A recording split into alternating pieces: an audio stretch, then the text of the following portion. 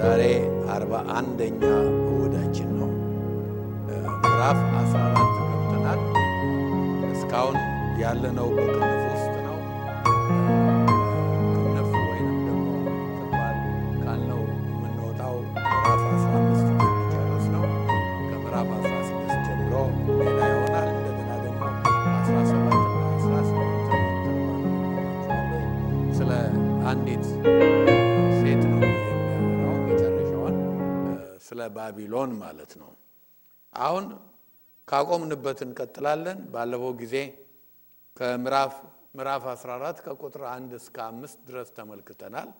አሁን ከቁጥር 6 እስከ 20 ድረስ አንብበን እንቀጥላለን። ምዕራፉ ላይ በጣም ብዙ ሐሳቦች ስላሉ ዛሬም ምዕራፉን እንዳለ እንጨርሰውም። የሚቀጥለው ሳምንት የቀረውን ጨርሰን ወደ 15 ለመግባት እንሞክራለን። እናንብብ።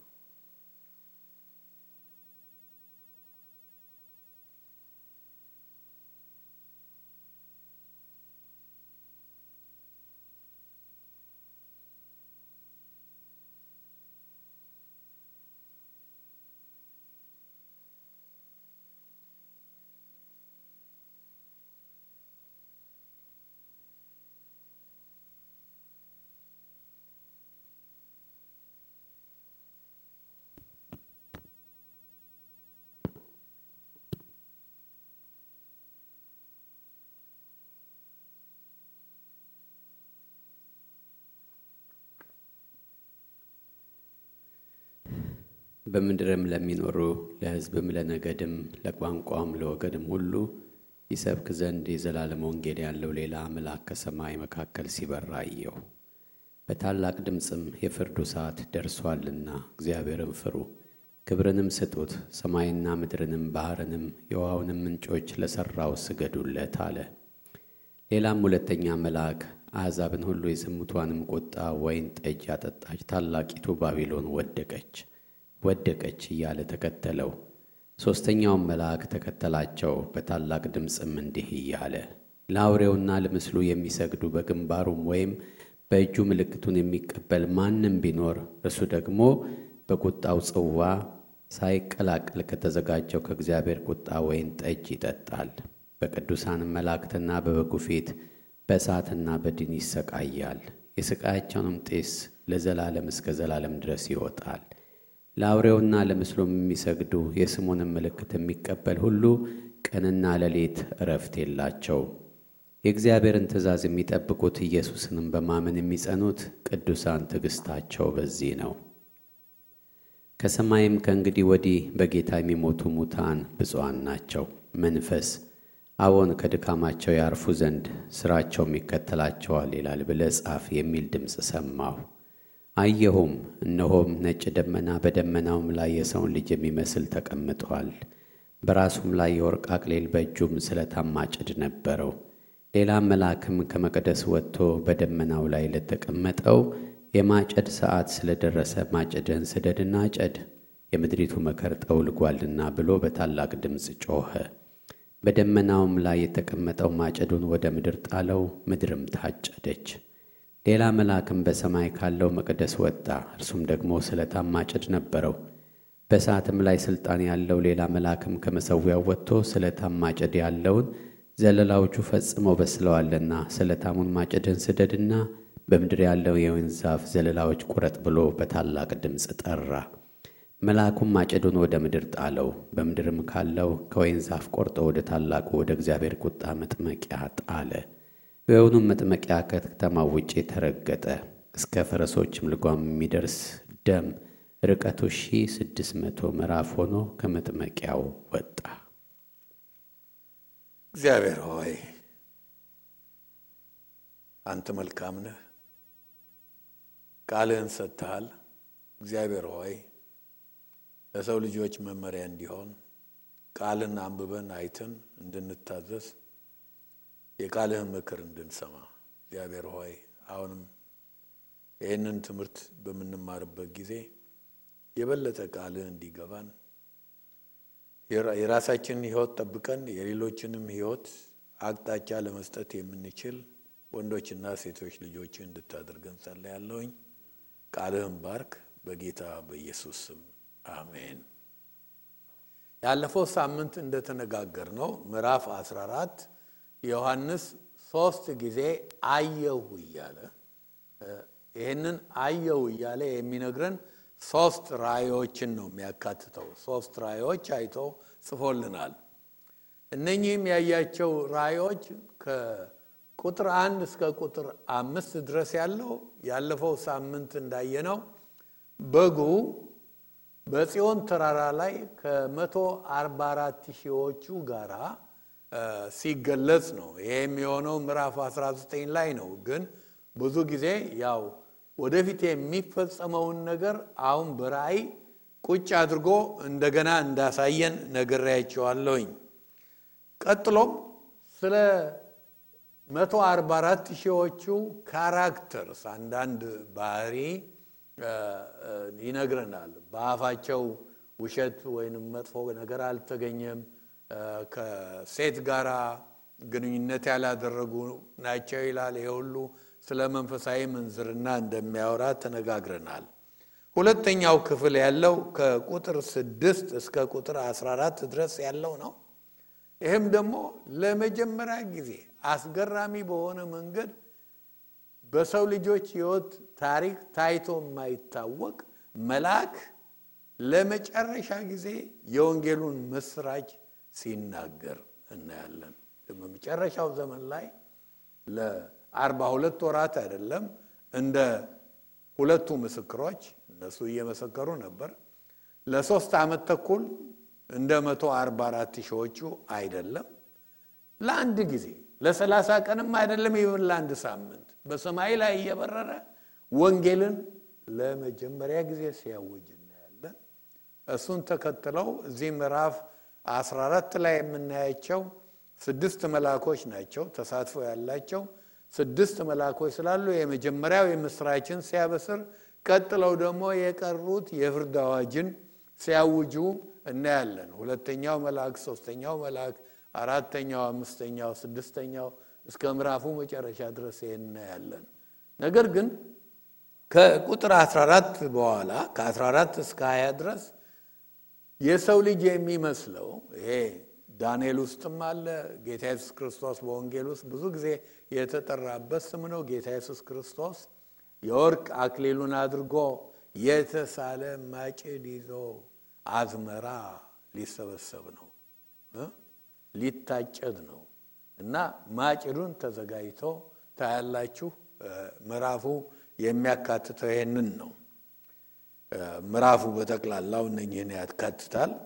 ቁጥር 6 ቁጥር 8 ቁጥር 9 ቁጥር 15 ቁጥር 17 ቁጥር 18 ላይ በመተደርሱበት ጊዜ የመላእክቶቹን ተሳትፎ ታያላችሁ። ቁጥር 6ን እና በማንበብ እንጀምራለን። ሁለተኛውን ራእይ ማለት ነው። በምድርም ለሚኖሩ ለሕዝብም ለነገድም ለቋንቋም ለወገንም ሁሉ ይሰብክ ዘንድ የዘላለም ወንጌል ያለው ሌላ መልአክ ከሰማይ መካከል ሲበር አየሁ።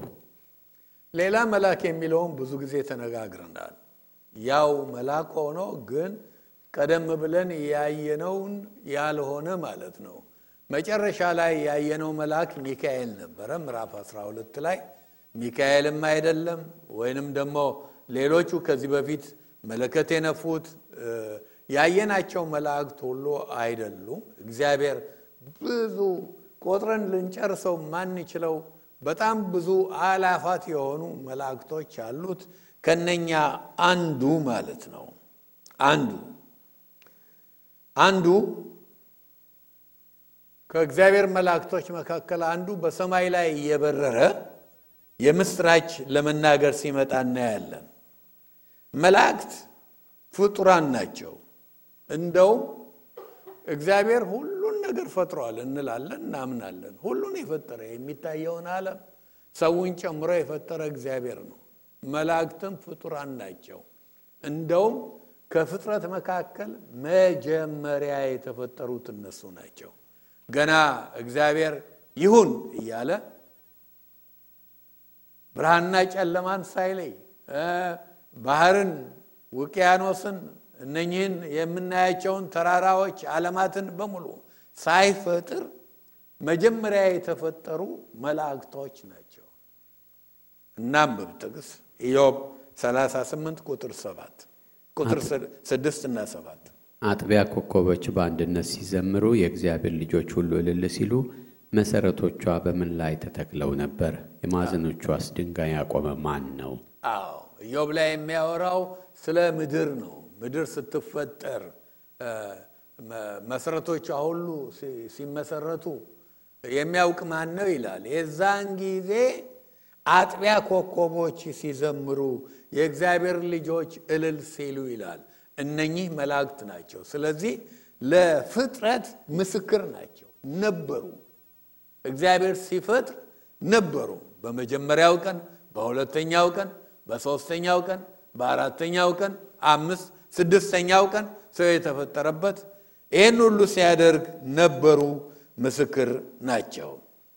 የእግዚአብሔር ልጆች የአጥቢያ ኮከብ የሚላቸው እዚህ ቦታ እነሱን ነው። መላእክት መንፈስ ናቸው፣ እንደኛ ስጋ የለበሱ አይደሉም። እግዚአብሔርን የሚያገለግሉ የእግዚአብሔር ሎሌዎች ናቸው። በተጨማሪ ደግሞ የእግዚአብሔር ቃል እንደሚነግረን ተልከው እኛንም ሰዎችን ያገለግላሉ። ዕብራውያን ምዕራፍ 1 ቁጥር 14 እናነባለን። ሁሉ መዳንን ይወርሱ ዘንድ ስላላቸው ለማገዝ የሚላኩ የሚያገለግሉ መናፍስት አይደሉምን? እነኚህ ሁሉን የሚያገለግሉ ናቸው ተልከው ይላል።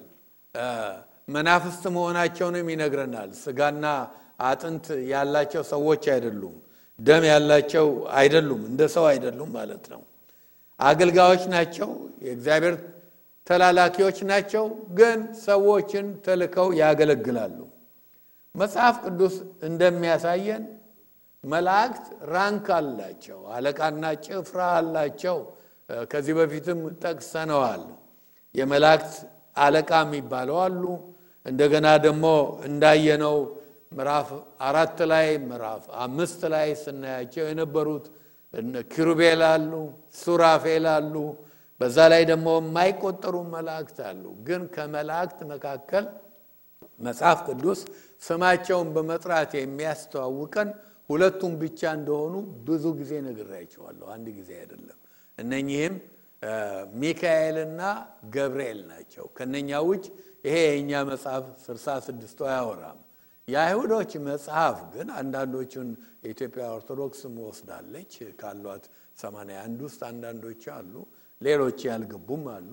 እና እነኚህ የአይሁዶች መጽሐፍ ላይ ግን የተጻፉ የሊቀ ካህናት የሊቀ መላእክት 7 አሉ ብሎ የሰባቱ ስም እንዳለ ጠቅሼላችሁ አውቃለሁኝ።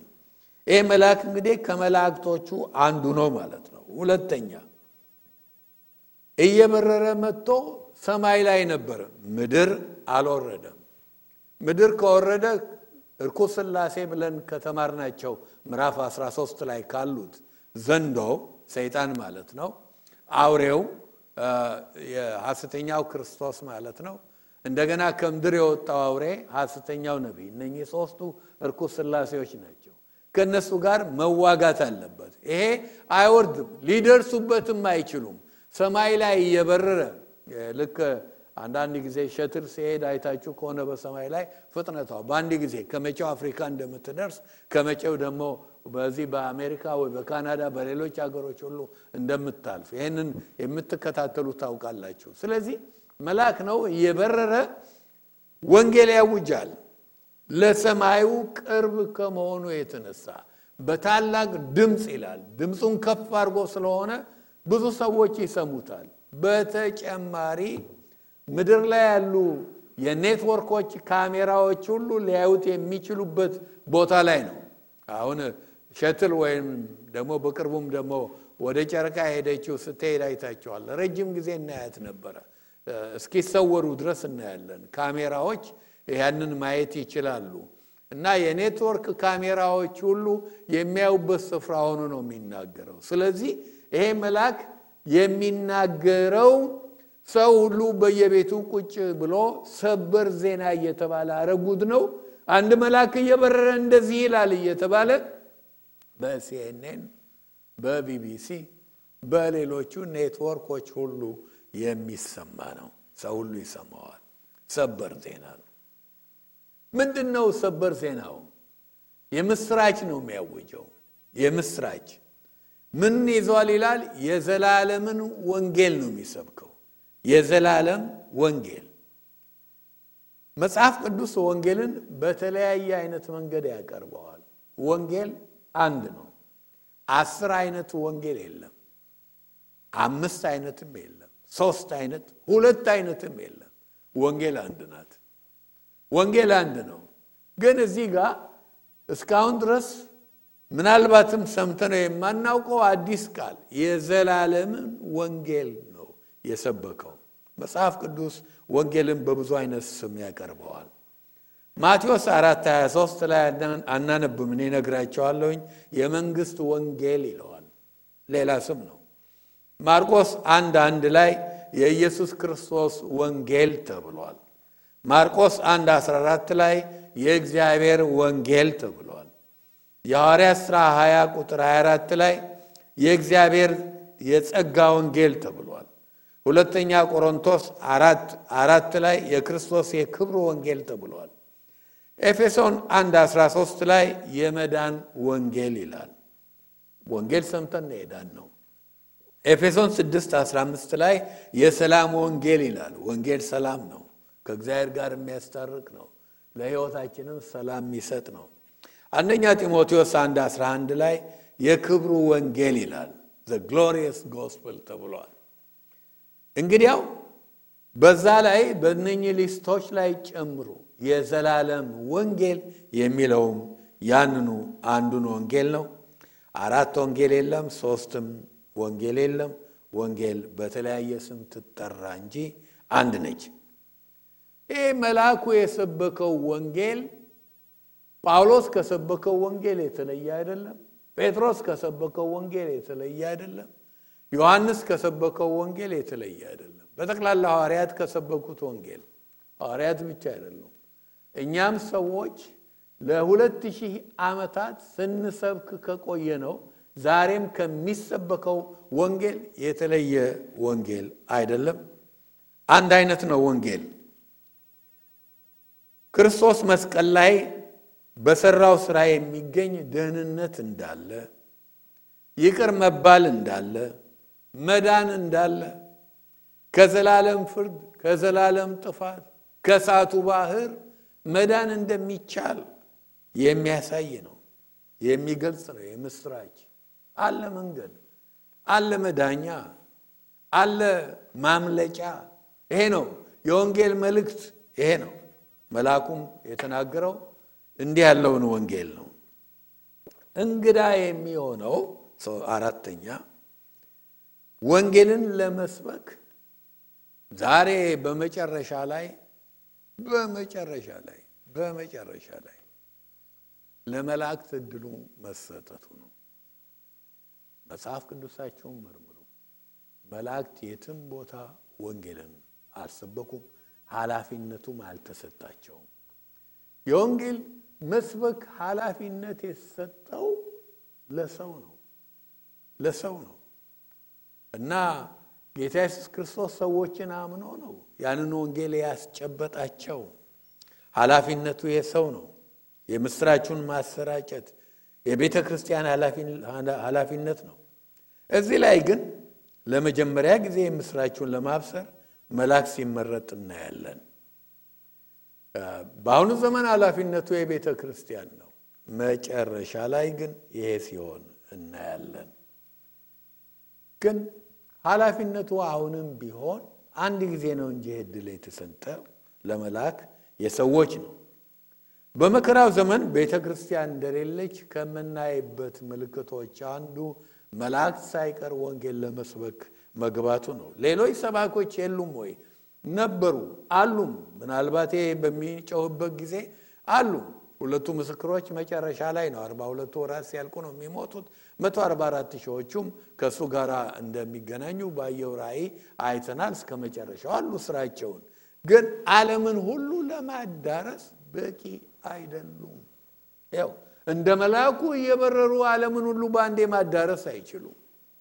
በዛ ላይ ደግሞ ብዙ ተቃውሞ ከሐሰተኛው ክርስቶስ፣ ከሐሰተኛው ነቢይ፣ ከዘንዶው እየገጠማቸው ሞትም አለ። ያውም ስለታተሙ 144 ሺዎቹ አይነኩም እንጂ እነኛም ራሳቸውን መከላከያ ጌታ ስለሰጣቸው ሁለቱ ምስክሮች ማለት ነው እሳት ስለሚተፉ ማንም ሊያጠፋቸው ስለማይችል ነው እንጂ የሚቀበሏቸው በጣም ጥቂቶች ናቸው። ወንጌል ግን ለዓለም ሁሉ እንደ ልብ አልተዳረሰም። ወንጌል መልእክቱ ሊለወጥ አይችልም። የምስራች ነው። ወንጌሉን ለመስበክ ሲበር ብናየውም እንኳን እንዳልኳችሁ ሌሎችም ሰባኮች ነበሩ። አሁን መጨረሻ ላይ መልአኩ ሲሰብክ እናያለን። እንዳልኩት ለረጅም ጊዜ አይደለም። እንደ ሁለቱ ምስክሮች 42 ወራት አይደለም። እነኛ ደግሞ የታተሙትን አትርሱ። በመከራው መጀመሪያ ላይ ታላቁ መከራ የመጨረሻው 3 ዓመት ተኩል ሊጀምር ሲል መባቻው ላይ ነው 144 ሺዎቹ የታተሙት። ስለዚህ እነኛን 3 ዓመት ተኩል እነሱም ሲሰብኩ ነበረ። የነሱን አክል ረጅም አይደለም። 30 ቀንም አንድ ሳምንትም እንኳን አይደለም። የአንድ ጊዜ እድል ነው። ሞመንት የአንድ ጊዜ ኢቨንት ነው። መልአኩ ሲሰብክ እናያለን። የመጨረሻው ፍርድ ስለቀረበ ከዚህ ወዲህ ጽዋው ስለሚፈስ ከዚህ ወዲህ ጌታ መምጫው ስለሆነ የመጨረሻውን ጊዜ መልአክ ሲሰብክ እናያለን። ይሄ ቃል ምናልባትም ማቴዎስ 24:14 ፍጹም ያደርገዋል፣ ያሟላዋል። እስካሁን ድረስ ማቴዎስ 24 ቁጥር 14 ሙሉ በሙሉ ፍጹም በሆነ መንገድ ቃሉ እንደሚለው የተሟላበት ሁኔታ አለ ለማለት የሚደፍር ማንም የለም። አንብቡ። ለሐሳብም ሁሉ ምስክር እንዲሆን ይህ የመንግስት ወንጌል በዓለም ሁሉ ይሰበካል፣ በዚያን ጊዜ መጨረሻው ይመጣል። መጨረሻው የሚመጣው ወንጌል ምስክር እንዲሆን ለሐሳብ ሁሉ በዓለም ሁሉ ከተሰበከ በኋላ ነው። እስከ ዛሬ ድረስ እየተሰበከ አይደለም ወይ? ቴሌቪዥን አለ፣ ሬዲዮ አለ፣ ኢንተርኔት አለ። በአሁኑ ጊዜ ብዙ እድል አለ። እንደነ ጳውሎስ ጊዜ በበቅሎ በመርከብ አይደለም፣ ሰዎች በአይሮፕላን በረው የትም ቦታ መስበክ ይችላሉ። ይህ ሁሉ ተደርጓል። ይደረጋልም አይደለም፣ ተደርጓል። ነገር ግን ወንጌል ለዓለም ሕዝብ ሁሉ አልተዳረሰም። ለመጀመሪያ ጊዜ ወንጌልን የመስማት እድል ያላጋጠማቸው ዛሬም ቢሆን በዓለም ላይ በጣም ብዙዎች አሉ። እስልምና በተነከረበት አካባቢዎች ፈቃድ በሌለበት እንደ ቻይና በመሰለ ሀገር ጸረ ወንጌል የሆነ አቋም ባላቸው እና በሚያሳድዱ ሀገር ኮሙኒስት ሀገሮች ሌሎችም ቦታዎች ዝግ በሆኑ ስፍራዎች ሁሉ ወንጌል እድሉ ተሰጥቶ ሰው ሁሉ አልሰማም።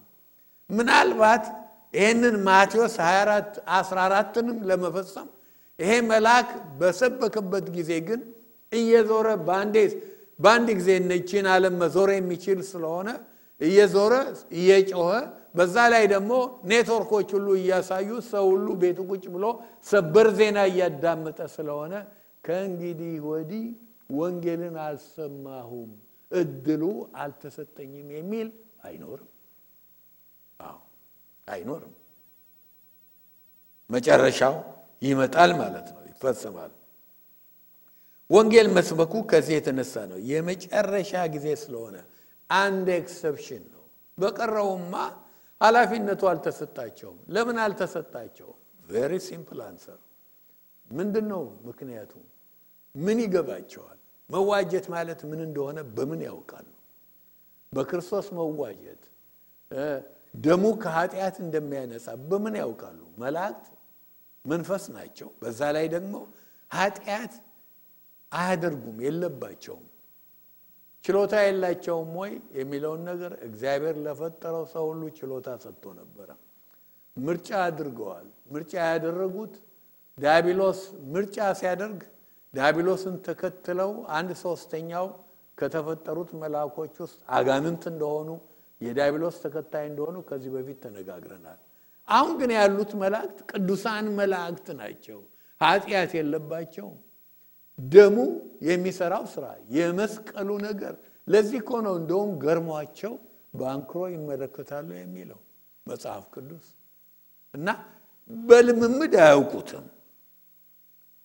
በልምምድ አያውቁትም የደህንነት ጉዳይ አያውቁም። ስለዚህ አንድ ኤክሰፕሽን በቃ መጨረሻ ላይ እግዚአብሔር ምናልባትም ማቴዎስ 24 ቅድም የነገርኳችሁን ጥቅስ ለመፈጸም ሊሆን ይችላል መልአኩ ወንጌል ሲያውጅ እናያለን። ለነማን አወጀ? በምድር ለሚኖሩ ሁሉ ይላል። ራእይ ውስጥ በምድር ለሚኖሩ ሁሉ ሲል የማያምኑትን ህዝቦች ሁሉ ማለቱ ነው። ብዙ ቦታ ላይ አለ ይሄ ቃል። ለማያምኑት ሁሉ አወጀ። አዎ ለቋንቋው፣ ለነገድ፣ በዓለም ላይ ላሉት ወገኖች ሁሉ፣ ለቢጫው፣ ለነጩ፣ ለጥቁሩ፣ ለሁሉ ማለት ነው። ይህንን የዘላለም ወንጌል ሰበከ። ስለዚህም ወንጌልን የመስማት ዕድል አላገኘውም ብሎ ማለት የሚችል የለም። ቁጥር 7 እናነባለን። ቁጥር 7 በታላቅ ድምጽም የፍርዱ ሰዓት ደርሷልና እግዚአብሔርን ፍሩ፣ ክብሩንም ስጡት፣ ሰማይና ምድርም ባህርንም የውሃንም ምንጮች ለሠራው ስገዱለት አለ። በታላቅ ድምጽ የተናገረውን ነገር እንደርስበታለን። ግን በታላቅ ድምጽ የሚለውን ኦሬዲ ነግሬያችኋለሁ።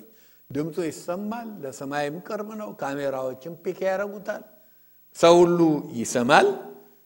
ይሄንን ተነጋግረናል። በላይቭ ቲቪ መተላለፍ የሚችል ነው። ሁለተኛ ሰዎች የወንጌሉን የምስራች አምነውና ተቀብለው እንዲድኑ የለመነው ለምንድነው ብለን ብንል ይሄ አንድ ኤክሰፕሽን እግዚአብሔርስ የፈቀደው ለምንድነው ብንል የፍርዱ ሰዓት ደርሷልና ይላል። የፍርዱ ሰዓት ይሄ ነው። ኤክሰፕሽኑን የፈጠረው የፍርዱ ሰዓት መቃረቡ ነው። የፍርዱ ሰዓት በጣም ተቃርቧል። በእውነት አንዳንዶቻችሁ በህልማችሁ አጥተው ይሆናል እንጂ እኔ አሁን ራእይ ስለማስተምር ሐሳቤ ሁሉ ስለሆነ አንዳንድ ጊዜ በቃ ይሄ መከራው ዘመን ውስጥ ነው ያለውትና ማሰበው ሁሉ ነገር ይሆናል። የፍርዱ ሰዓት ደርሷል። በጣም ተቃርቧል። የሚያሳዝነው ብዙዎች ሰዎች አልዳኑም። ቤተሰቦቻችን እንኳን መፈተሽ ጥሩ ነው። ልጆቻችንን ሌሎች ሁሉ ለመሆኑ ይሄንን መከራ አያዩትም? ይነጠቃሉ? እርግጠኞች ናቸው? ራሳችንን መጀመሪያ እርግጠኛ ነን ወይ? ሌላውስ የምናውቀው ሁሉ በጣም አስጨናቂ ጊዜ ነው። ይሄ ደስ እያለ እየሳቅን የምንሰማው ነገር አይደለም። ይሄ የሚሆነው ሁሉ የሚያስጨንቅ ሰዓት ነው። የባሰ የመጨረሻው የፍርድ ሰዓት ደርሷል ይላል። የመጨረሻው እድል ነው። የጽዋው ፍርድም ሊፈስ ነው። 7 ጽዋ ጌታ ተመልሶ ሊመጣ ነው። በአሕዛብ ላይ ሊፈርድ ነው። ማቴዎስ 25 ላይ እንደሚታየው በሚመጣበት ጊዜ ፍየሎቹን ያው ላውቃቸውም ይላል። ከግራ ያሉትን በሙሉ ያው ታውቃላችሁ። እና የአሕዛብ ፍርድ ሊሆን ነው። የሚያስደንቀው ራእይን ከጀመርን ጀምሮ ፍርድ የሚለውን ቃል እስካሁን ድረስ ሰምተን አናውቅም። ካሁን በኋላ እንሰማዋለን። ፍርድ አይደለም። እግዚአብሔር ፈራጅም ነው፣ ፍቅርም ነው። እግዚአብሔር ዳኛም ነው። እግዚአብሔር ደግሞ በውሸት አይፈርድም፣ ወይንም ኃጢአተኛውን ንጹህ አይልም። ንጹህንም ደግሞ ከምድር ተነስቶ ባያስ ኖሮት አይኮንንም። የእግዚአብሔር ፍርድ ንጹህ ነው። አሁን ፍርድ የሚለውን ቃል ግን ራእይ ውስጥ ሌሎች መጽሐፎች መልእክቶች ውስጥ እናያለን። እዚህ ውስጥ ለመጀመሪያ ጊዜ ነው ያየነው። እስካሁን ድረስ የምንሰማው የነበረው ቋንቋ የእግዚአብሔር ቁጣ ነው የሚለው አይደለም። ራዝ ቁጣ፣ የእግዚአብሔር ቁጣ ነበር። አሁን ግን ያ ራዝ የሚለው ቀርቶ ግሪኩ ክሬሲስ የሚለውን ፍርዱ የሚለውን ቃል ሁለቱ ኢንተርቼንጀብል ነው። ቁጣውም ፍርዱም ያው ነው። ግን ለመጀመሪያ ጊዜ ነው ልላችሁ ነው ስንሰማው። ከዚህ በኋላ እናያለን። ሶስተኛ መልአኩ ለዓለም ሕዝብ 3 ነገር እንዲያደርጉ ትእዛዝ ሰጠ። ከፈጸሙት ካደረጉት 3ቱ ነገሮች ምንድናቸው? አስገራሚዎች። አንደኛ እግዚአብሔርን ፍሩ አለ። ለምን ንስሐ ግቡ አላለም? ለምን ተመለሱ አላለም? ለምን በክርስቶስ እመኑ አላለም? ለምን እንዲድኑ ጥሪ አላደረገም? ያየናቸውን 3 ነገሮች ብቻ ነው የተናገረው። እነኚህ 3 ነገሮች የፈጸመ ልክ ንስሐ መግባቱ ነው። እነኚህን 3 ነገሮች የታዘዘ መመለሱ ነው። እግዚአብሔርን ማክበሩ ነው። ስለዚህ ምንም ልዩነት የለውም። ትእዛዙን ነው የሰበከው።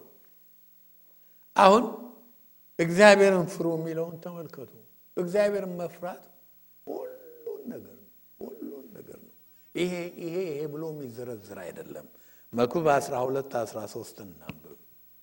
የነገሩን ሁሉ ፍጻሜ እንስማ፣ ይህ የሰው ሁለንተናው ነውና፣ እግዚአብሔርን ፍራ ትእዛዙንም ጠብቅ። የነገርን ሁሉ ፍጻሜ እንስማ፣ እግዚአብሔርን ፍራ ትእዛዙንም ጠብቅ፣ ይህ የሰው ሁለንተናው ነውና። ይሄ ነው በቃ ለሰው ሁለንተናው ማለት ፈሪሃ እግዚአብሔር ነው። እግዚአብሔርን መፍራት ነው። እግዚአብሔርን ፍሩ። ካልፈራ ነው ትእዛዙን መጠበቅ አይቻልም። ለምንድን ነው ክርስቲያኖች እንኳን ሳንቀር ኃጢአት የምናደርገው? የእግዚአብሔር ፍርሃት ከህይወታችን ሲጠፋ ነው። እግዚአብሔርን መፍራት ባቆምንበት ሰዓት አደገኞች ነን። እንደውም መፍራት የሚገባው እግዚአብሔርን የማይፈራ ሰው ነው። እግዚአብሔርን ባልፈራንበት ሰዓት ከምንም ነገር አንመለስም። እኛም እንኳን ክርስቲያኖች ሳንቀር ማለት ነው። ስለዚህ እግዚአብሔርን ፍሩ። በሰው ህይወት ውስጥ ኃጢአት እንደ ጎርፍ የሚመጣው እግዚአብሔርን መፍራት በተወባት ደቂቃ፣ በተወባት ሰዓት ወይም ሳምንት፣ ወራት የፈለገ ይሁን ጊዜያት ውስጥ ነው። አውቀዋለሁ የሚል እንኳን ከዚህ በፊት ስለ እግዚአብሔር ፍርሃት ብዙ እንዳስተማርኩ ታውቃላችሁ። ይራት አዶናይ በሚል መልክ ሰፊ ነው ያስተማርኩት። እንደውም ሌሎች ፓልቶክ ሁሉ ከኛ ቤተክርስቲያን ጋር ሁክ አድርጎ ለብዛት ሊሰራጭ በሚችልበት ስፍራ ሁሉ የተሰራጨ ትምህርት ነው ይራት አዶናይ። እና የእግዚአብሔር ቃል ብዙ ነው የሚናገር። እስቲ አንዳንድ ጥቅሶችን እናንብብ። የፍርሃትን አስፈላጊነት፣ እግዚአብሔርን ፍርሃት ማለት ነው። ዘዳግም 6:13 እግዚአብሔርን አምላክን እግዚአብሔርን ፍራ፣ እርሱንም አምልክ፣ በስሙም ማል። እግዚአብሔርን ፍራ፣ እርሱን አምልክ።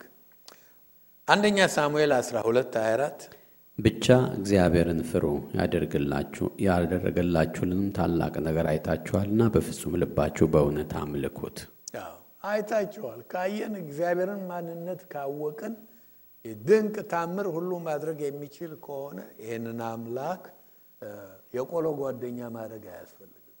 ማክበራችን፣ ሪስፔክታችን፣ አክብሮታችን እንደገና ደግሞ መታዘዛችን ሊኖር ይገባል። መዝሙር 34:7 የእግዚአብሔር መልአክ በሚፈሩት ሰዎች ዙሪያ ይሰፍራል ያድናቸውማል። የእግዚአብሔር መልአክ እነማንን ነው የሚከበውና የሚጠብቀው?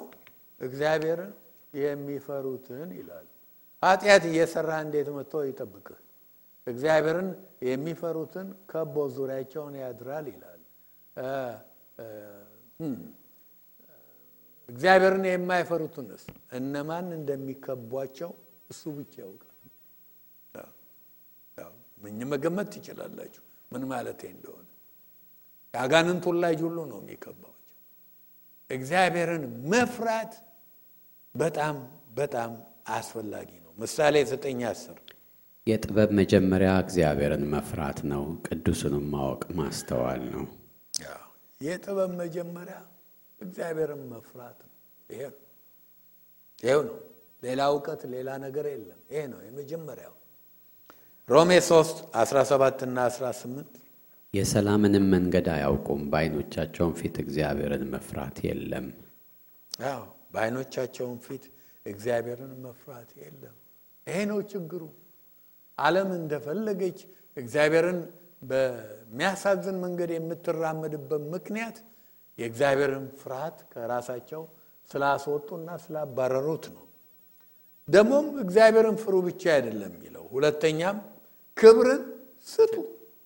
እግዚአብሔርን አክብሩ፣ ክብርን ስጡት። give him glory ይላል።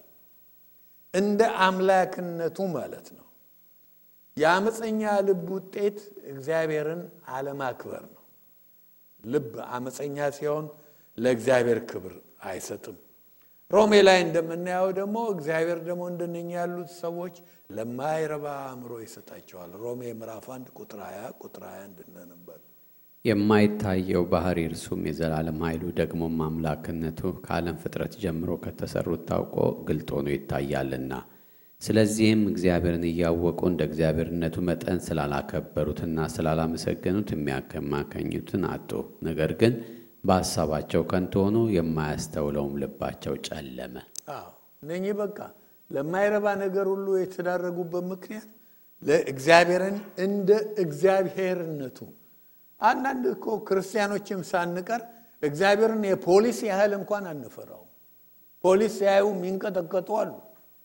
ግን እግዚአብሔር ከዛ በላይ መፈራት አለበት። ከዛ በላይ መፈራት አለበት። እግዚአብሔር የሚያቃጥል እሳት ነው ይላል። የስ አባታችን ነው።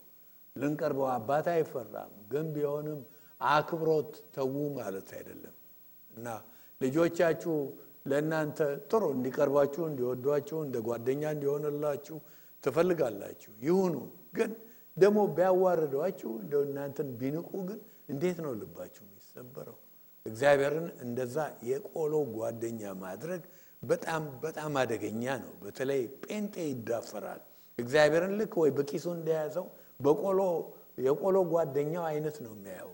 መሆን የለበትም። እግዚአብሔር ስሙ እንኳን ክብር ነው። እነኚህ ይህንን መጽሐፍ ቅዱስ የጻፉልን ሰዎች የእግዚአብሔር ስም ጋር ሲደርሱ እንዴት እየተንቀጠቀጡ እየታጠቡ ሰውነታቸውን እየተጨነቁ እንደጻፉልን ስሙ እንኳን የእግዚአብሔር ስም እንኳን ስሙን ለመጥራት እንኳን ማለት ነው። ያ ነው መሆን ያለበት። እግዚአብሔር መከበር ነው ያለበት። ሶስተኛው ስብከቱ ሰማይና ምድርንም ባህርንም የውሃ ምንጭንም ለሰራው ስገዱለት። ፍጡር ለሆነው አይደለም። ሰዎች ፍጡር ለሆነው ይሰግዳሉ። መላእክም ፍጡር ናቸው። ሰዎችም ፍጡር ናቸው። የሚታየው ማን በተራራም አምልክ በዛፍም አምልክ በፈለገው ይሁን ይሄ ሁሉ የተፈጠረ ነገር ነው። ባህርን፣ ውሃን፣ ምንጭን፣ ምድርን፣ ሰማይን ይህን ሁሉ የፈጠረውን ፈጣሪን አምልኩ ይላል። የዛን ጊዜ እንደምታውቁት ምዕራፍ 13 ላይ እንዳየነው ሐሰተኛው ነቢይ የመራ ሰዎች አውሬውን ያመልኩ ነበር ይሰግዱለትም ነበር ይላል። ለአውሬው ብቻ አይደለም ለምስሉም ሳይቀር ይሰግዱለት ነበር። ያንን ተው፣ የፍርድ ሰዓት ነው፣ ተመለሱ ማለቱ ነው። የፍርዱ ሰዓት ደርሷል። ቁጥር 8 ሌላም ሁለተኛ መልአክ አሕዛብን ሁሉ የዝሙቷንም ቁጣ ወይን ጠጅ ያጠጣች ታላቂቱ ባቢሎን ወደቀች እያለ ተከተለው። በዚህ ምዕራፍ ላይ 6 መላእክቶች ተሳትፎ ሲኖራቸው እናያለን ብለናል። አሁን ሁለተኛው መልአክ ደግሞ ተከተለ። ለአጭር ጊዜ ነው ብያቸዋለሁ።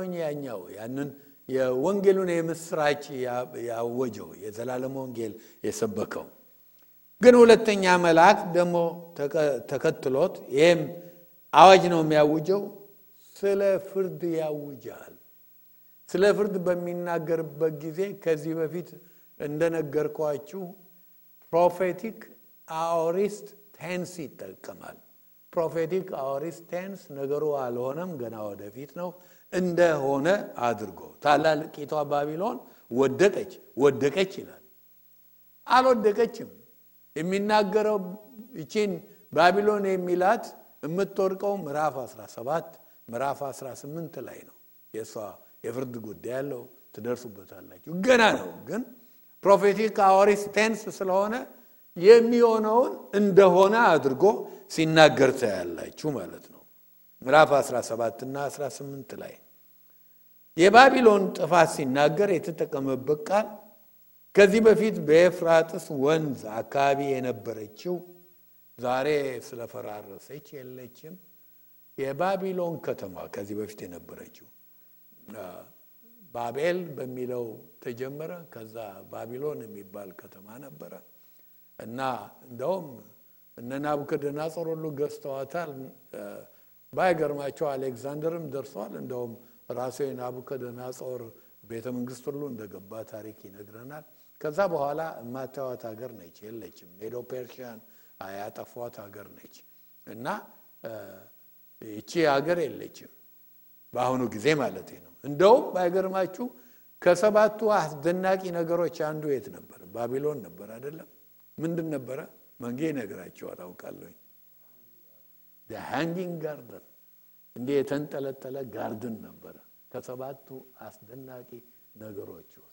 ብዙዎቻችሁ የአሁኑ ተማሪዎች አታውቁትም። እኛ ግን ድሮ ቆጥረን ነው የምናውቃቸው እነኛ ድንቅ የሚባሉትን ነገሮች ማለት ነው። አዎ እና ሃንዲንግ ጋርደን ነበረ። የድሮ ተማሪ ሁሉ ያውቀዋል። እና ይህች ከተማ የለችም። በነበረችበት ጊዜ ኢሳይያስ ተንብዮአል። ይሄ መልአክ የሚናገረው ልክ ያንን ቃል እንዳለ ነው የሚደግመው። ኢሳይያስ የተነበየውን ኢሳይያስ 21:9 እነሆም በፈረሶች የሚቀመጡ ሁለት ሁለት ሆነው የሚሄዱ ፈረሰኞች ይመጣሉ ብሎ ጮኸ። እርሱም መልሶ ባቢሎን ወደቀች ወደቀች፣ የተቀረጹም የአማልክቶቿ ምስሎች ሁሉ በምድር ላይ ተጥለው ደቀቁ አለ። ባቢሎን ወደቀች ወደቀች ነው ያለው አይደለም? ይሄ ደግሞ አሁን መጥተው ሁለቱም ያወሩት ስለተለያየ ባቢሎን ነው። በባህሪም ይስማማ ነገር አላቸው። ባቢሎን ወደቀች ወደቀች ያንኑ ቃል ነው የተጠቀመው። ነገር ሁለት ጊዜ ሲደጋገም ከባድ መሆኑን አታውቁ? ከባድ ነው። ጌታ ኢየሱስ ክርስቶስ እውነት እላችኋለሁ ማለት ይችላል። እውነት እውነት እላችኋለሁ እና ነገሩን ማጠናከሩ ነው ሲደጋገም። የባቢሎን ውድቀት እርግጠኛ የማይቀር መሆኑን ያሳያል። ምዕራፍ 17 ምዕራፍ 18 ላይ ስንደርስ ደግሞ እውን ሆኖ ታገኙታላችሁ። ግን በአሁኑ ጊዜ ባቢሎን የለችም ብያችኋለሁ ከሆነ ይሄ መልአክ ባቢሎን ወደቀች ወደቀች ይላል። ስለ የትኛዋ ባቢሎን ነው የሚናገረው? ባቢሎን ምንድነች ብላችሁ ብትጠይቁኝ የተለያዩ አስተያየቶች አሉ። ሁሉም ልክ አይደሉም፣ ግን አንዳንዶቹ ሐሳባቸው ደህና ነው። ምንድነው ብትሉ ባቢሎን የሚለው ቃል የተነገረው ይላሉ አንዳንዶች ለሮም ነው። ክርስቲያኖች ድሮ ስደት ስለነበረባቸው ሮምን የፍርድም ቃል ይሁን ምንም ይሁን አሁን ሮም ወደቀች ብለው ቢሉ ምን ይጠብቃቸዋል? አገሩን ሁሉ የሚገዛው ማን ነው? ሮም ነው አይደለም እንዴ? እና ችግሩስ ይወድቃሉ። እንደ ኮድ ተጠቅመውበት ሮምን ለመጥቀስ ነው ይላሉ። ለዚህም ደግሞ የሚደግፋቸው ጥቅስ ይጠቅሳሉ። ጥቅሱም ደግሞ በእርግጥ የሚናገረው ስለ ሮም ነው። በደንብ ካሰባችሁና ከተመራመራችሁበት አንደኛ ጴጥሮስ 5:13 ላይ አንደኛ ጴጥሮስ 5:13 ከእናንተ ጋር ተመርጣ በባቢሎን ያለች ቤተክርስቲያን ልጄ ማርቆስ ሰላምታ ያቀርቡላችኋል። ጴጥሮስ ኔቨር በጴጥሮስ ታሪክ ውስጥ ባቢሎን ሄዶ አያውቅም። የነበረችበት አካባቢ ፍርስራሽ ዋጋ እንኳን አይደለም። ጴጥሮስ የነበረው ሮም ነው እና ምንድነው የሚለው? ሮም ያለች ቤተክርስቲያን ሰላምታ ያቀርቡላችኋል። ስለዚህ ከዚህ የተነሳ ብዙዎች ሮም ነች እንደ ኮድ አድርጎ ጴጥሮስም ስለተጠቀመባት ሮም ነች የሚሉ አሉ። ሁለተኛ ሌሎች ደግሞ በአንቲክራይስት ዘመን የቀድሞው የሮማን ኤምፓየር እንደገና ስለሚያንሰራራ አሁን ብዙዎች የአውሮፓን ማህበር ህብረት ሁሉ ከዛ ጋር ያገናኙታል አይደለም? እንደገና ሪቫይቭድ የሆነው የሮም ኤምፓየር ስለሚመጣ ባቢሎን የሚለው ያንን ሪቫይቭድ የሆነውን ሮማን ኤምፓየር ነው የሚሉ አሉ። ሶስተኛ በእግዚአብሔር ስለማያምነው ጠቅላላ የዓለም ስርዓት ነው። አንጎድሊ ወርልድ ሲስተም ስለሆነው ነው ባቢሎን የሚናገረው። የምትወክለው ያንን ነው ይላሉ። አራት ባቢሎን ማለት ገና ወደፊት የምትቆረቆር ከተማ ነች ይላል። በጣም ብዙ የመጽሐፍ ቅዱስ አስተማሪዎች ፕሮፌሲ የሚያስተምሩ ሁሉ የሚሉት ነው። ወደፊት ሐሰተኛው ክርስቶስ በሚመጣ ጊዜ አምላክ ነኝ እኔ ክርስቶስ ነኝ ብሎ አይሁዶችንም መቅደስ ሁሉ ሰርተው ብዙ ነገር ኢየሩሳሌም ቢያደርግም የድሮዋን የባቢሎን ከተማ የነበረችበት ቦታ ከተማ ሰርቶ መናገሻውን የሚያደርገው በባቢሎን ነው ይላሉ። በመከራው ዘመን አሁን የለችም፣ ትሰራለች፣ ትቆረቆራለች እና ከዛ ሆኖ ሃይማኖትን ሁሉ በዓለምን ሃይማኖት ሁሉ የዓለምን ፖለቲካ ሁሉ የዓለምን ወታደራዊ ኃይል ሁሉ ይገዛል ከዛ ሆነው ይላሉ። ይሄን ሐሳብ የሚሉ በጣም ብዙዎች ናቸው። አምስተኛ አሁንም ያለውን በጳጳስ ስርዓት ያለውን የሮማ ካቶሊክ ሲስተም ነው የሚሉ ሰዎች አሉ። ከነዚህ ውስጥ አንዳንዱ ሴንስ የሚሰጥ ነው፣ አንዳንዱ ደግሞ ዝም ብሎ ይመስለኛል። ግን አሁን ጥቂት ነገር ልንገራችሁ ኮንክሉዥን ውስጥ ከመድረሳችሁ በፊት። ጥንታዊቷ የባቢሎን ከተማ በሰናዖር ምድር የተቆረቆረችው በኒምሮድ ነው። ኒምሮድ ዘፍጥረት 10 ቁጥር 9 ቁጥር 10 እናነባለን። እርሱም በእግዚአብሔር ፊት ኃያል አዳኝ ነበረ። ስለዚህም በእግዚአብሔር ፊት ኃያል አዳኝ እንደ ናምሩድ ተባለ። የግዛቱን መጀመሪያ በሳኦል አገር ባቢሎን፣ ኦሬክ፣ አርካድ፣ ካልኔ ናቸው። ከሰራቸው ከተሞች አንዱ ባቢሎን እና ኒምሮድ እንደውም ታውቃላችሁ የባቤልን ግንብ ሰርቶ ብዙ ሰዎች የባቤል ግንብ ዝግራት ነው ይላሉ። አሁንም ምናልባት መንጌ አንዳንዶቻችሁ ታውቃላችሁ ዝግራት ለዞዲያክ ሰማያዊ ስለሆኑ መናፍስት የሚያደርጉት አምልኮ መስዋዕት የሚሰውበት ሰማይ ጠቀስ ነገር ነው። የዛን አይነት ነገር ነው ይሰሩ የነበረው ይላል መጽሐፍ ቅዱስ። የባቤል ግንብ ብቻ ነው የሚለው። በነገራችን ላይ በናቡከደነጾርም እነኚህ ዙግራቶች ተሰርተው ነበር። ዛሬም እንኳን ባይገርማችሁ አንድ ዙግራት ኢራቅ ውስጥ አለ። ባቢሎን የነበረችበት አካባቢ ኢራቅ ያለችበት ነው። የሚገርማችሁ አሜሪካኖች ሳዳም ሁሴንን ሊመቱ ሲሆን አይሮፕላኖቹ እነኚህ ያሉትን ጄቶች በሙሉ አምጥቶ የታቁመው ነበር። ዙግራቱ አጠገብ አስቀምጦ ነበር። ለምን ያ ዙግራት ልክ እንደ ግብጽ ብትሄዱ ምንድነው የፈርዖን እንትን አለ አይደለም ፒራሚድ፣ እንደ ፒራሚድ ታሪካዊ ስፍራ ነው። ዩናይትድ ኔሽን ማርክ ያደረገው ነገር ነው። ቢነካ ያንን ቢመቱ ቢያፈርሱ አሜሪካኖች በጣም ነው በመጥፎ መንገድ ነው በአለም ላይ የሚተቹት። ስለዚህ ሳዳም ሁሴን አምጥቶ አይሮፕላኖችን ሁሉ አስቀምጦ ነበር። እኔ በቴሌቪዥን ቁጭ ብዬ በሲኤንኤን በሌሎችም አያው ነበር ማለት ነው። የጦርነቱ ጊዜ እንዳይመቱ እዛ ነበር ያደረገው። የዛ አይነት ነው ለባዕድ አምልኮ የጀመሩበት ነው ይላል። ደግሞ የባዕድ አምልኮ ሁሉ የተደረገባት ነበረች። እግዚአብሔር ይሄንን ስለሚያውቅ ቋንቋቸውን ሁሉ ደባለቀው፣ ግን በልባቸው ውስጥ ያለውን የጣዖት አምልኮ አላጠፋውም። ማለቴ ሰው ፈቃዱ ያንን ነገር ከወደደ ማስገደድ አይችልም።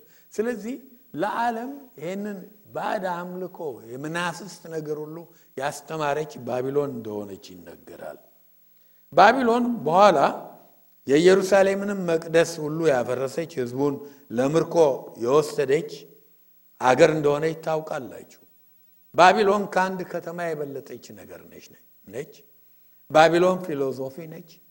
ባቢሎን ዓለም ነች። ባቢሎን እግዚአብሔርና ፈቃዱን የሚቃወም ሲስተም ነው። ባቢሎን የማያምኑትን ሁሉ የሚወክል ስርዓት ነው። ባቢሎን የጣዖት አምልኮ ያስተማረች፣ የሐሰት ሃይማኖት፣ ሟርት፣ ጥንቆላ እነኚህን ሁሉ ነገር ለዓለም የሰጠች እስከ አሌክዛንደር ዘመን ድረስ የነበረች ከተማ ነች። የዝሙቷ ቁጣ ወይን ጠጅ ሰዎች ሁሉ እንዲጠጡ ያደረገች ነች። ምንድነው ዝሙት? ከእግዚአብሔር ሌላ አምላክ አለ ብሎ አንዴ ድንጋዩ አንዴ ያንን የተለያየ ነገር ሊሆን ይችላል። ይሄ ሁሉ ዝሙት ነው። እግዚአብሔር ካልሆነ በስተቀር አምልኮ ለእግዚአብሔር ነው። ከእግዚአብሔር ውጭ ያለውን አምልኮ ስላስመለከች ያው ሰዎች እንዲያመነዝሩ በመንፈሳዊ አነጋገር አድርጋለች። ይሄ ነው የምንዝርና ወይን ጠጅ የሚባለው። ዓለም ሁሉ እንዲጠጣ ያደረገች ነች። ሃይማኖትን የተሳሳተ ሃይማኖት ስርዓት ያስተማረች ነው። ምሳሌነቷ ይሄ ነው።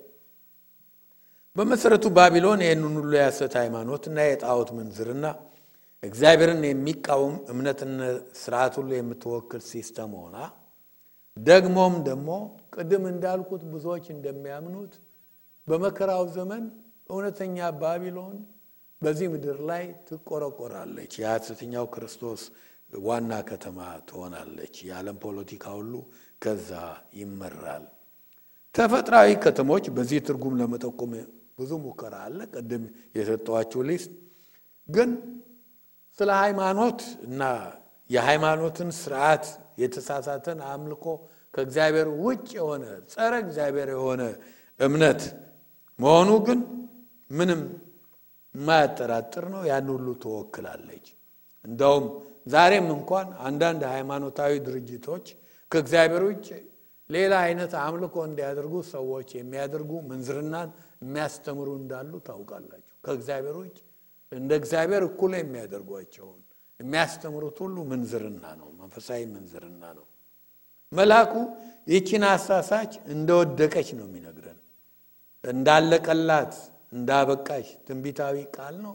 ትንቢቱ የሚፈጸመው ምዕራፍ 17 ምዕራፍ 18 ላይ ነው። በምንደርስበት ጊዜ እናየዋለን። በእነዚህ ሁለት ምዕራፎች ግን ዝርዝሩን እናያለን። ፊዚካል ሲቲም ካለች የሐሰተኛው ክርስቶስ ነኝ ብሎ ዓለምን የሚያሳስተው መናገሻ ከተማ ነች። ሲስተሙን ሁሉ የምትወክል ትሆናለች ማለት ነው። ቁጥር 9 ቁጥር 10 ቁጥር 11 እናነባለን።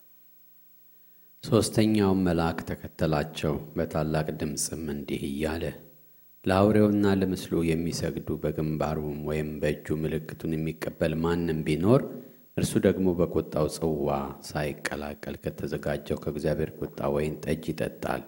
በቅዱሳንም መላእክትና በበጉ ፊት በእሳትና በዲን ይሰቃያል። የስቃያቸውም ጢስ ለዘላለም እስከ ዘላለም ድረስ ይወጣል። ለአውሬውና ለምስሉም የሚሰግዱ የስሙንም ምልክት የሚቀበል ሁሉ ቀንና ሌሊት እረፍት የላቸውም። ቁጥሩን አንድ ላይ ያነበብኩላችሁ የተያያዘ ሐሳብ ከመሆኑ የተነሳ ነው። ያው በርስ እንደሚሄድ ታውቃላችሁ። ባቢሎን የምንዝርናዋን ወይን ጠጅ ለሰው ሁሉ ያጠጣች ነበረች። አሁን ደግሞ እንደምታዩት የቁጣው ወይን ጠጅ የሚል ቃል ይመጣል። የቁጣው ወይን ጠጅ እንደውም ያልተቀላቀለ የሚልም ሁሉ ቃል አለው። እንደርስበታለን ማለት ነው። ሶስተኛው መልአክም ፍርድ ነው የሚያውጀው። ወንጌል ያወጀው የመጀመሪያው ብቻ ነው። ምን አለ? ሶስተኛው መልአክ እየበረረ እሱም ድምፁን ከፍ አድርጎ ነው የተናገረው። እንዳልኳችሁ ቲቪ ካሜራዎች ሁሉ ያዩታል። የዓለም ሕዝብ ሁሉ ይሰማዋል ማለት ነው። በዛን ጊዜ የሚኖረው ዓለም ላይቭ ያየዋል። ብሬክ ምንድነው? ይሄ ሰበር ዜና ብሬክ ኒውስ እና ሰበር ዜና የፍርዱን ቃል ነው የሚናገረው። የፍርዱን ቃል ሲናገር ያለውን ተመልከቱ። ለአውሬውና ለምስሉ የሰገዱትን ሁሉ ማስጠንቀቂያ። በቃ መጨረሻ ምልክቱን ማለት 666 የርኩስ ሥላሴውን ቁጥር በእጃቸው ወይም በግንባራቸው የተቀበሉት ሁሉ ቅጣታቸው እንደደረሰ ቅጣት እንዳላቸው አውሬውን ያመለኩ ምስሉን ያመለኩ ቁጥሩን የተቀበሉ ከእግዚአብሔር ቁጣ ማምለጥ አይቻልም። የመጨረሻ ጊዜ ነው ይላል። የሚወርድባቸው የቁጣ ፍርድ ለአውሬው አልሰግድም ካሉት ጋር ካወዳደራችሁት ምንም ሊወዳደርም የሚችል አይደለም። እነኛ አልሰግድም ምልክቱን አልቀበልም ያለ ይገደላል። ግፋቢል ካልተገደለ ደግሞ አምልጦ ቢደበቅም እንኳን ምን በልቶ ገበያ ሄዶ ግሮሰሪ ማድረግ አይችልም። እሱም ልጆቹም በራብ ያልቃሉ ካልተቀበለ። ያለው ዕድል ይሄ ነው። ስቃዩ ይሄ ነው። ወይ ራብ ወይንም ደግሞ መገደል ነው። እነኚህ ግን በእሳት በዲን ስቃያቸው ጭስ ከዘላለም እስከ ዘላለም ድረስ ይወጣል። ስለ ቁጣው የተነገረውን ተመልከቱ። ቁጣው ቁጥር 10 ላይ ያልተበረዘ ቁጣ እንደውም ሳይቀላቀል ከተዘጋጀው የእግዚአብሔር ቁጣ የወይን ጠጅ ይጠጣል።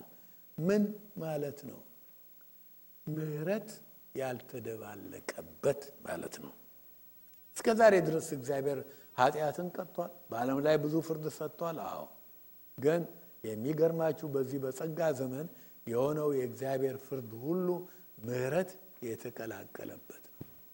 አዎ፣ ምሕረት አምሹር ኮቪድ እንኳን አሁን ቁጣ ቢሆን ምሕረት አለበት። ይኸው ይህንን እንድናደርግ በዲስታንስ በምን እንጠብቀው አድርጓል። ይኸው ስንት ወር ሙሉ አልሞትንም አይደለም እንዴ?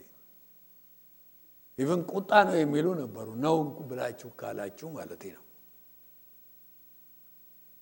እስከ ዛሬ ድረስ ያለው ቁጣው እግዚአብሔር ቢያሳዝንም እንኳን መልሶ ይራራል። እግዚአብሔር የሚራራ ሩሩ አምላክ ነው። ግን መጨረሻው ላይ መንገዱን ንቀው የሰጠውን እድል እምቢ አልፈልግም ብለው የመጨረሻ ላይ በሚሰጠው ፍርድ ጊዜ ግን ቁጣው ያልተበረዘ ምሕረት ያልተቀላቀለበት ነው። ካን ዩ ኢማጂን ምን አይነት እንደሚሆን? ዛሬ እንኳን ያለው ፍርዱ እንዴት አሰቃቂ ነው። ግን የዛን ጊዜ ምሕረት ያልተቀላቀለበት የቁጣው የወይን ጠጅ። እግዚአብሔር የቁጣ ጽዋ እንዳለው አመፀኞች ያንን እንደሚጠጡ መጽሐፍ ቅዱስ ውስጥ ብዙ ቦታ ነው የምናነበው። በብሉይ 13 ጊዜ ተጽፏል። ጥቂቱን አንድ ሁለቱን ልንገራችሁ።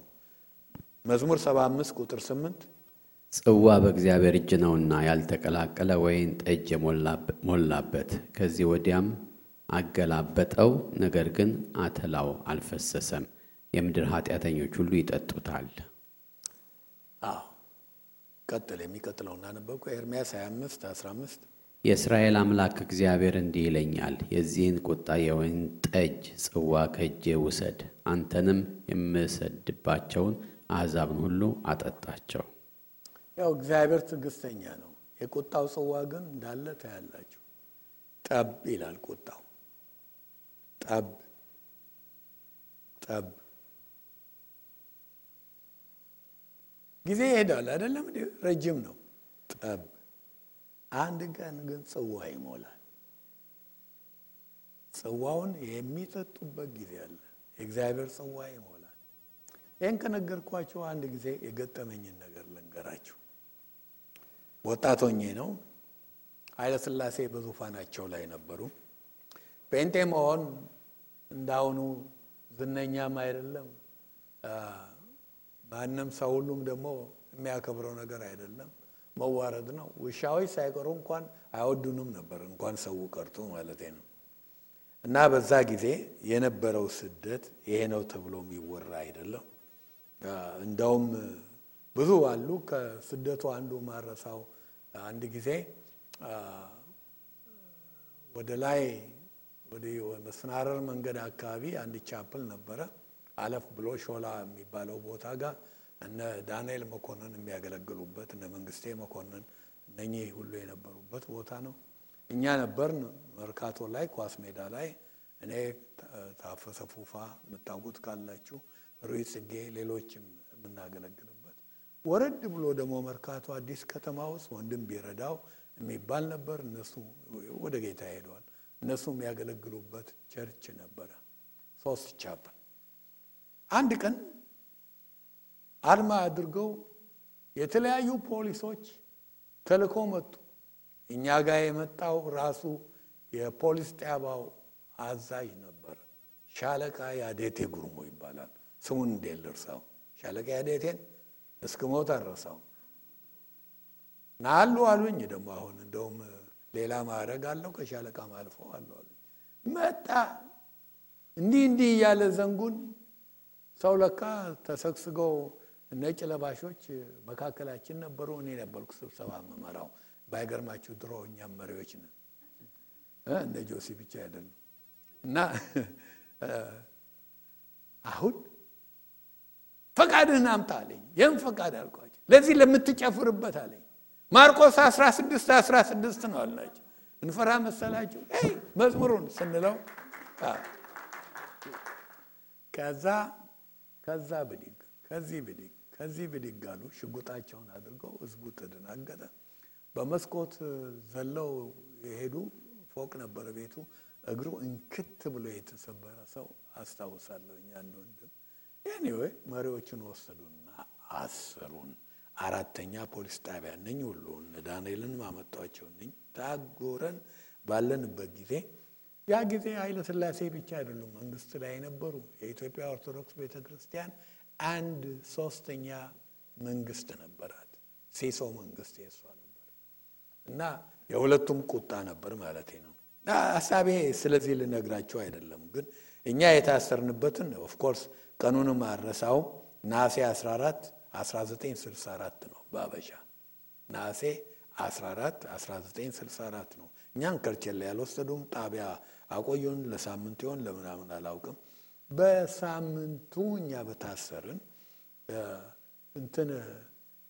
ናዝሬት ትምህርት ቤት አጠገብ ጋር የሙሉ ወንጌል ቻፕል ነበረ። እዛ ቻፕል ደግሞ ይመለክ ነበር። ከኛ በላይ በጣም ብዙ ሰዎች የሚሄዱት እዛኛው ሙሉ ወንጌል ነው እና ብዙ ሰዎች ነበሩ። የወታደር ማክ እንለው ነበር። ማክም አታውቁ፣ ያሁኑ ልጆች አታውቁትም። ማክ ነበረ። ማክ ጭነው መተው በራፉ ላይ የመጣውን ሰው ሁሉ ማክ ላይ እየጫኑ ወሰዷቸው። ቀኑ ነሐሴ 21 1964 ዓመተ ምህረት ነበረ። ሁለተኛ ፖሊስ ጣቢያ ነው ምን የሚባለው? ሁለተኛ ነው። ሁለተኛ ፖሊስ ጣቢያ ወሰዷቸው። እንደኛ ፖሊስ ጣቢያ ላንገላቷቸው። እነሱን በኋላ ወደ ከርቸሌ ወሰዷቸው። አይ ቲንክ መንጌ ከነኛ አንዱ ነበር ካደለም። የሌለውም እንኳን ጴንጤ አንድ ጀግና ወደ ጌታ ሄደ በቅርቡ። ፈቃዱ አስራት ምንለው ነበረ። መጣ፣ ጀግና ነው እና ምንድነው አለ። ወንድሞች ጴንጤዎች እዛ ማከላይ ተጭነዋል። አስገቡኛል ወይ ዳሉት። ሂድ አንተ ጭነው ሊሄዱ ሲሆን ነው። እናንተ አሁን እኔን ባትወስዱኝ እኔ አሁን እዚህ ጋር ቆሜ ሰብካለሁ፣ ለኔ ስትሉ ትመጣላችሁ፣ አስገቡኝ አላቸው። ግባ አሉት። በዚህ አይነት ጀግንነት ነበረ። ከርቸሌ 6 ወር ነው የታጡት። ጸጉራቸው ተላይተው ብዙ አይነት ነገር ብዙ ስቃይ ነበረ። ይሄን ያመጣሁት መብት እንኳን የለንም ነበረ። ማስታውሰው ቱሃኑ እንዴት ያስቸግራል። ማታ ሲሆን መብራት ይጠፋል። መብራት ሲጠፋ ያው ሽንትም ምንም ሁሉ የሚደረገው እዛው ነው እና መብራት ይጠፋል። ሰካራሙ ይመጣል ሌሊት። በጣም ደስ አይልም፣ ያወጣል። እና በዚህ ሁሉ ስቃይ ነው ያለነው ቁጭ ብለን። በጣም ፍርድ ቤት አያቀርቡን። ህጉ እኮ ወዲያው ፍርድ ቤት እንዲያቀርቡ ይጠይቃቸዋል በ24 ሰዓት። እዛ በነበርንበት ጊዜ ቱሃን እኔ እናቴ የላከችልኝ አገልግል ነበር ማለት ሳህን ነበር መሳይ መጣበት። ልክ መብራቱ ሲጠፋ ታንከኛው እንዴት እየሮጠ ይመጣል። በዛ ፈጭ ነበረ። አንዳንዶቹ ሰዎችን ይለምኑና ጋዜጣ አምጡልን ይላሉ። ጋዜጣ ሰጥተዋቸዋል። አንዳንዶቹ ደግሞ ፍሊት ግዙልን ይላሉ። ፍሊት ገዝተው የሰጧቸው የመርካቶ ልጆች አሉ። በፍሊት ያንን ነፍተው ለመግደል ሞከሩ። አንዳንዶችም ጋዜጣውን እሳት እያቃጠሉ እንዴት ይወራችሁ ይመስላችኋል ስትተኙ። እና የዛን ጊዜ ሻለቃው ሰማ መጣ። እዴ ቱዋኑ እዚህ ለምን ቱዋን እንዳለ ታውቃለህ? የነሱ እኮ መብት የተጠበቀ ነው፣ አንተን ለማሰቃየት ነው አሉና ወስዶ ገረፈ። እኔ አልተገረፍኩም። እግዚአብሔር ለምን እንደማረኝ አላውቅም። አደረጉ ብሎ ያላቸውም ግን ሌሎችን ሰዎች ወሰደና ገረፋቸው እዛ ላይ በመከራ ላይ። አሁን እሱን ልነግራችሁ አይደለም፣ ስለ ጽዋው ነው። ያ ክፉ ጊዜ ክርስቲያኖች ተሰቃየበት፣ ያለቅስ ነበር። ብዙዎች ሰዎች አልቅሰዋል። ብዙ ግፍ ይደረግ ነበር። በየቦታው የሚታሰሩ የሚገደሉ ብዙ አይነት ስቃይ ነበር። አንድ ጊዜ ከዚህ ከነሐሴ 21 በፊት እዚህ ደብረ ማነው ናዝሬት ትምህርት ቤት አጠገብ ያለው ቻፕል ጾምና ጸሎት ታውጆ ነበር። ሁላችንም ከያቅጣጫው ከነበርንበት ቻፕሎች መተን ነበር አገልጋዮች ሁሉ። እኔም ሄጄ ነበር። ትልቅ ጾምና ጸሎት ነው። ጾምና ጸሎት ይደረጋል ሲጸለይ እና ጾምና ጸሎት ነው። እየጸለይን ሳለ ትልቅ ብርሃን አየው። ቪዥን ነው። ብርሃን አየው። በዙፋን ያለ ነገር ነው። ቀጥሎ ጽዋ አየው። ዋንጫ የመሰለ ነገር፣ እንባ የሚመስል ነገር ጠብ ይላል አለውኝ። ጠብ ይላል፣ እየቆየ ጠብ ይላል። ከፑልፒት ተናግሬው አላውቅም። ጠብ ይላል፣ ሞላ። በጣም ፈራው፣ ተንቀጠቀጥኩና ሄድኩኝ። ስብሰባውን ይመራ የነበረው አቶ ኃይሌ ወልደ ሚካኤል በኋላ ዶክተር፣ አሁን ወደ ጌታ ሄደዋል። ጋሽ ኃይሌ እንለዋለን፣ እሱ ነበር። እንዲህ አየው አልኩት። ምንድነው? ዋው ለዚህ ሀገር አይ ቲንክ የእግዚአብሔር ጽዋ ሞልቷል አለኝ። እውነትም ከዛ በኋላ ምንድነው 1-4 ዓመት ነው የዘለለው አይደለም እንዴ?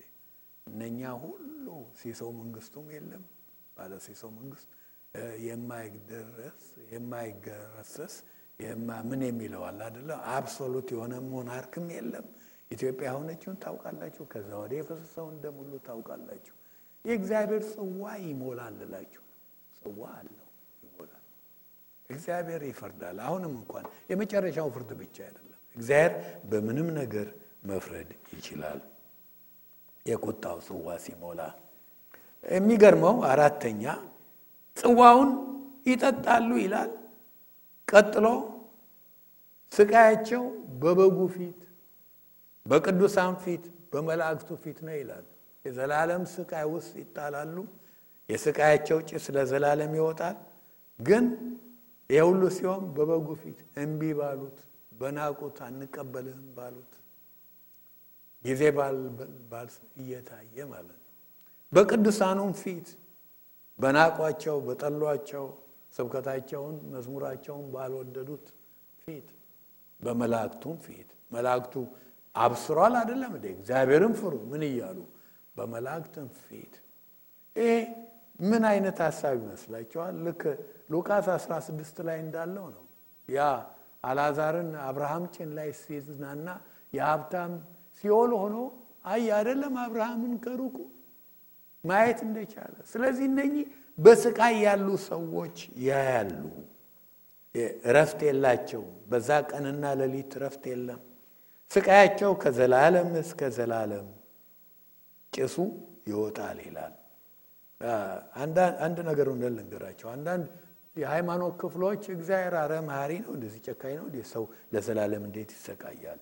እንደ ገለባ በቃ እሳት ላይ ይጥለናል ብሎ መጥፋት አለቀ ይላል። አይደለም።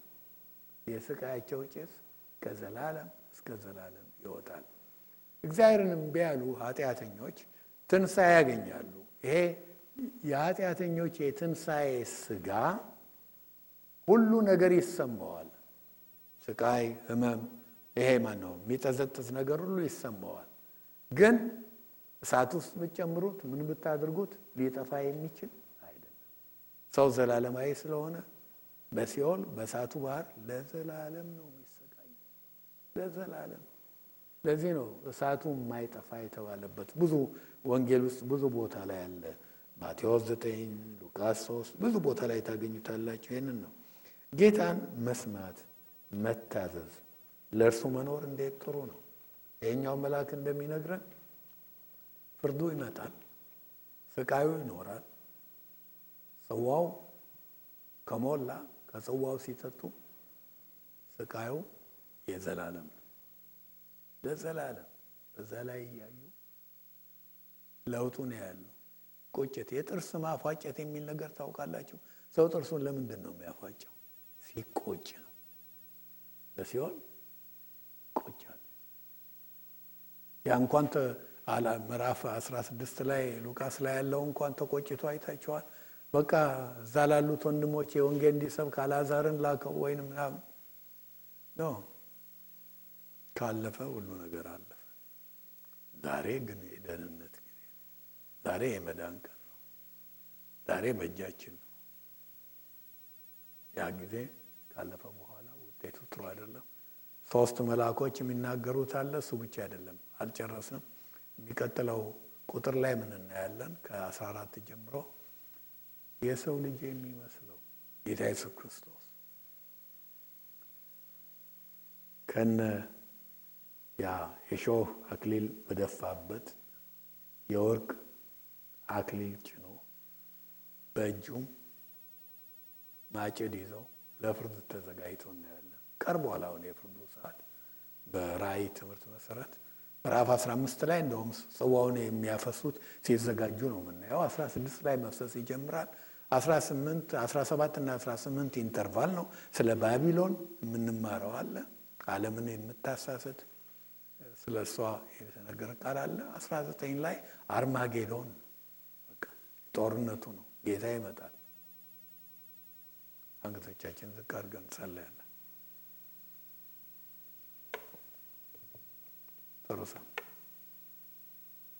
ተርሶ ጸልይ